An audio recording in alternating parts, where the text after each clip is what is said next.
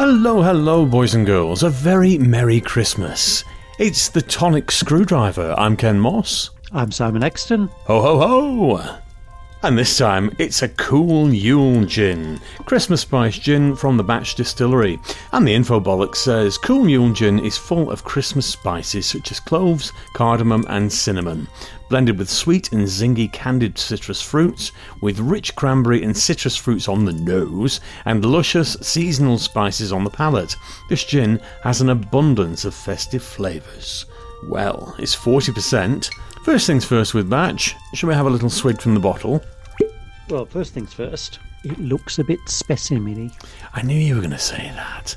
Neat, it looks a bit specimen-y, yes. Oh, he always says that. I do when it does. This is slightly piss yellow, so it looks like a specimen. Ones that are clear and colourless don't, so I don't say that then.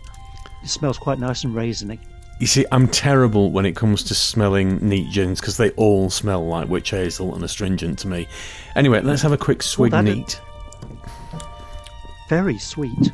It is quite raisiny. Ooh, now that is quite nice. Ooh, that's lovely. Yeah, very nice. Warms your cockles. Oh, it certainly does. Well, we've poured and mixed just with ice and tonic. Quick sniff. Doesn't really smell of anything. No, not a lot, but again, that's nothing new for Batch. Eyes down, dive in. Loses all the sweetness. Yeah. Can still taste the raisiny flavours, though all the spicy flavours really come to the fore.